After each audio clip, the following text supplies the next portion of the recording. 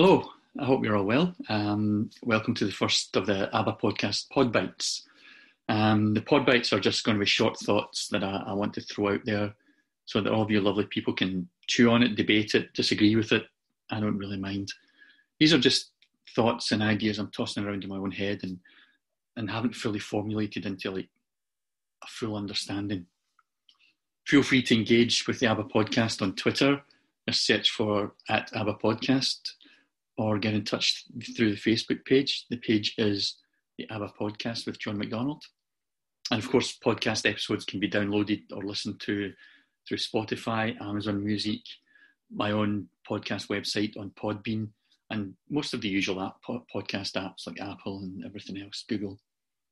Just search for ABBA Podcast with John McDonald and you'll find it. Let's get started. You know, for some time, I've been wondering about the whole revival thing. It comes in waves and there's clamours for revival and how can we get revival. And there have been prayer meetings and groups and outreaches all aimed at stirring up revival. I used to go to some of these, pray and ask God to bring revival to the earth. It's not a bad desire to see an outbreak of faith take place. But that's how it was always presented, that somehow God would, in response to our prayers, would just break out amongst the population and people would get saved and turn to Christ.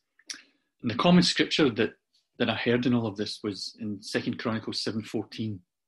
If my people who are called by my name will humble themselves and pray and seek my face and turn from their wicked ways, then will I hear from heaven and will forgive their sin and will heal their land. I bought into it all over the years, but in recent times I've been troubled by this pattern of praying and beseeching God and basing it on this scripture. That verse in 2 Chronicles 7, it's set at the time when Solomon's temple has been dedicated. And for centuries, the temple was the focus of Israel's worship. That was the resting place for the Ark of the Covenant. It's where God dwelt. Highly symbolic for Jewish people. The presence of the temple spoke of God's continuing presence with them and his approval of the nation. And so the temple was the focal point of not just Jewish religion, but Jewish identity even. And it's such as its importance that today, even Judaism and its sympathizers seek for a third temple to be built. The temple was built by Nebuchadnezzar and then it was rebuilt again and the Romans destroyed it. And the prayer that is being encouraged in 2 Chronicles 7 is against a background of the heavens being closed, resulting in plague and famine. But I have to say that for believers in Jesus, there is no closed heaven. Because of what Jesus did in his life and death, in his resurrection, the New Testament teaches us that the way to God is permanently open. We're continually in his presence. Now, whether we realise that and walk in that knowledge that's another matter. Some of us do, some of us don't. But the blessing of God is never withdrawn. I don't believe that it ever was, really. But thanks to Jesus, we live in an open heaven that God does not close. So that prayer is for a different situation.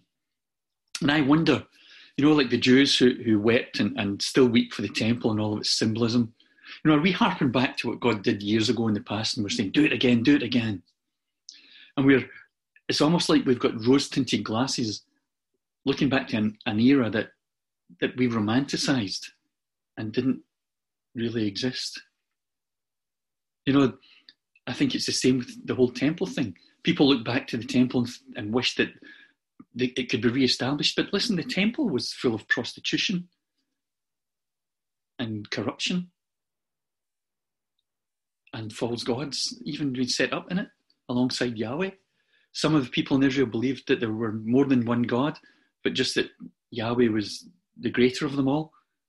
And so they would worship a panoply of deities, of whom Yahweh was just the chief. We pursue supernatural manifestations, we call it revival, but a lot of what we're pursuing and calling for revival is really based on human achievement and effort. We pray, we heal the sick, we preach the gospel. And when it happens, we say with our words, God did this, but really there's a part of us that thinks, I prayed that into being. What if this whole seeking after revival is really just the vanity of man? What if revival in this generation is not what we've seen in the past? What if revival in this generation is love? Love poured out of the heart of our Father into the hearts of human beings. What if that's the revival we're looking for? But because we're looking elsewhere, we're missing. People would reject that because it's not spectacular enough. It doesn't showcase God the way miracles and supernatural does.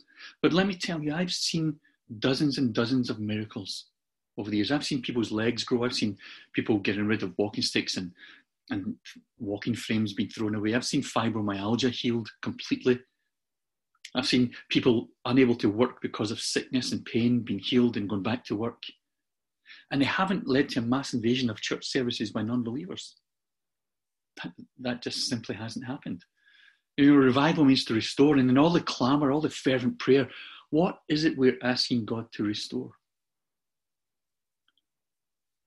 Perhaps we really are just like the Jews, looking back romantically to the temples and wishing for it again. We fashioned, like them, an ideal, a utopian dream, and we're focusing on God, begging him to make that dream of ours happen. But what if God is saying, I did that, it's not what I'm doing now?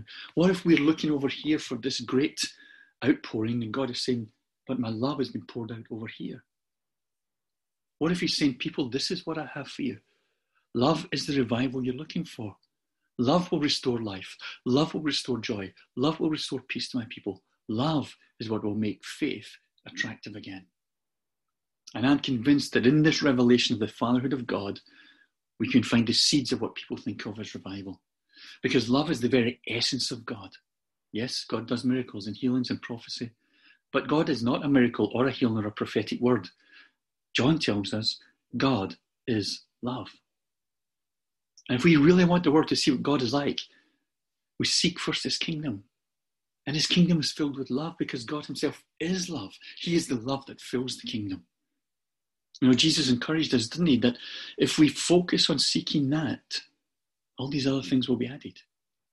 You see, things like miracles, prophecy, they don't produce love necessarily. That's what Paul writes about in 1 Corinthians 13. When he says, we can have all of these things, but if we don't have love, they're worth nothing. But here's the thing. When we're walking in love, love will begin to produce these things because love will always reach out to the stranger, to the people. We've saw the lost as targets and strangers and sinners, but actually what God is asking us to do is to reach out to lost brothers and sisters with his love. But unless we know that love ourselves, we have nothing to reach out with. And so we look for the demonstrations of wonderful things to try and fill the void of love. I think if we want to see the restoration of anything, we make love our goal. I'm reminded of the old Frankie Goes to Hollywood song.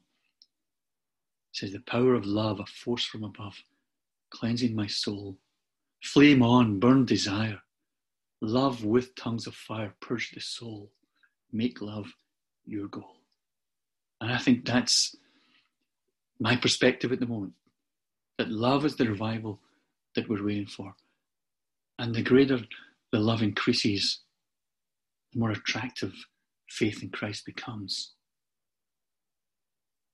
to our lost brothers and sisters. Amen. Thank you for listening, and I'll see you again. Bye-bye.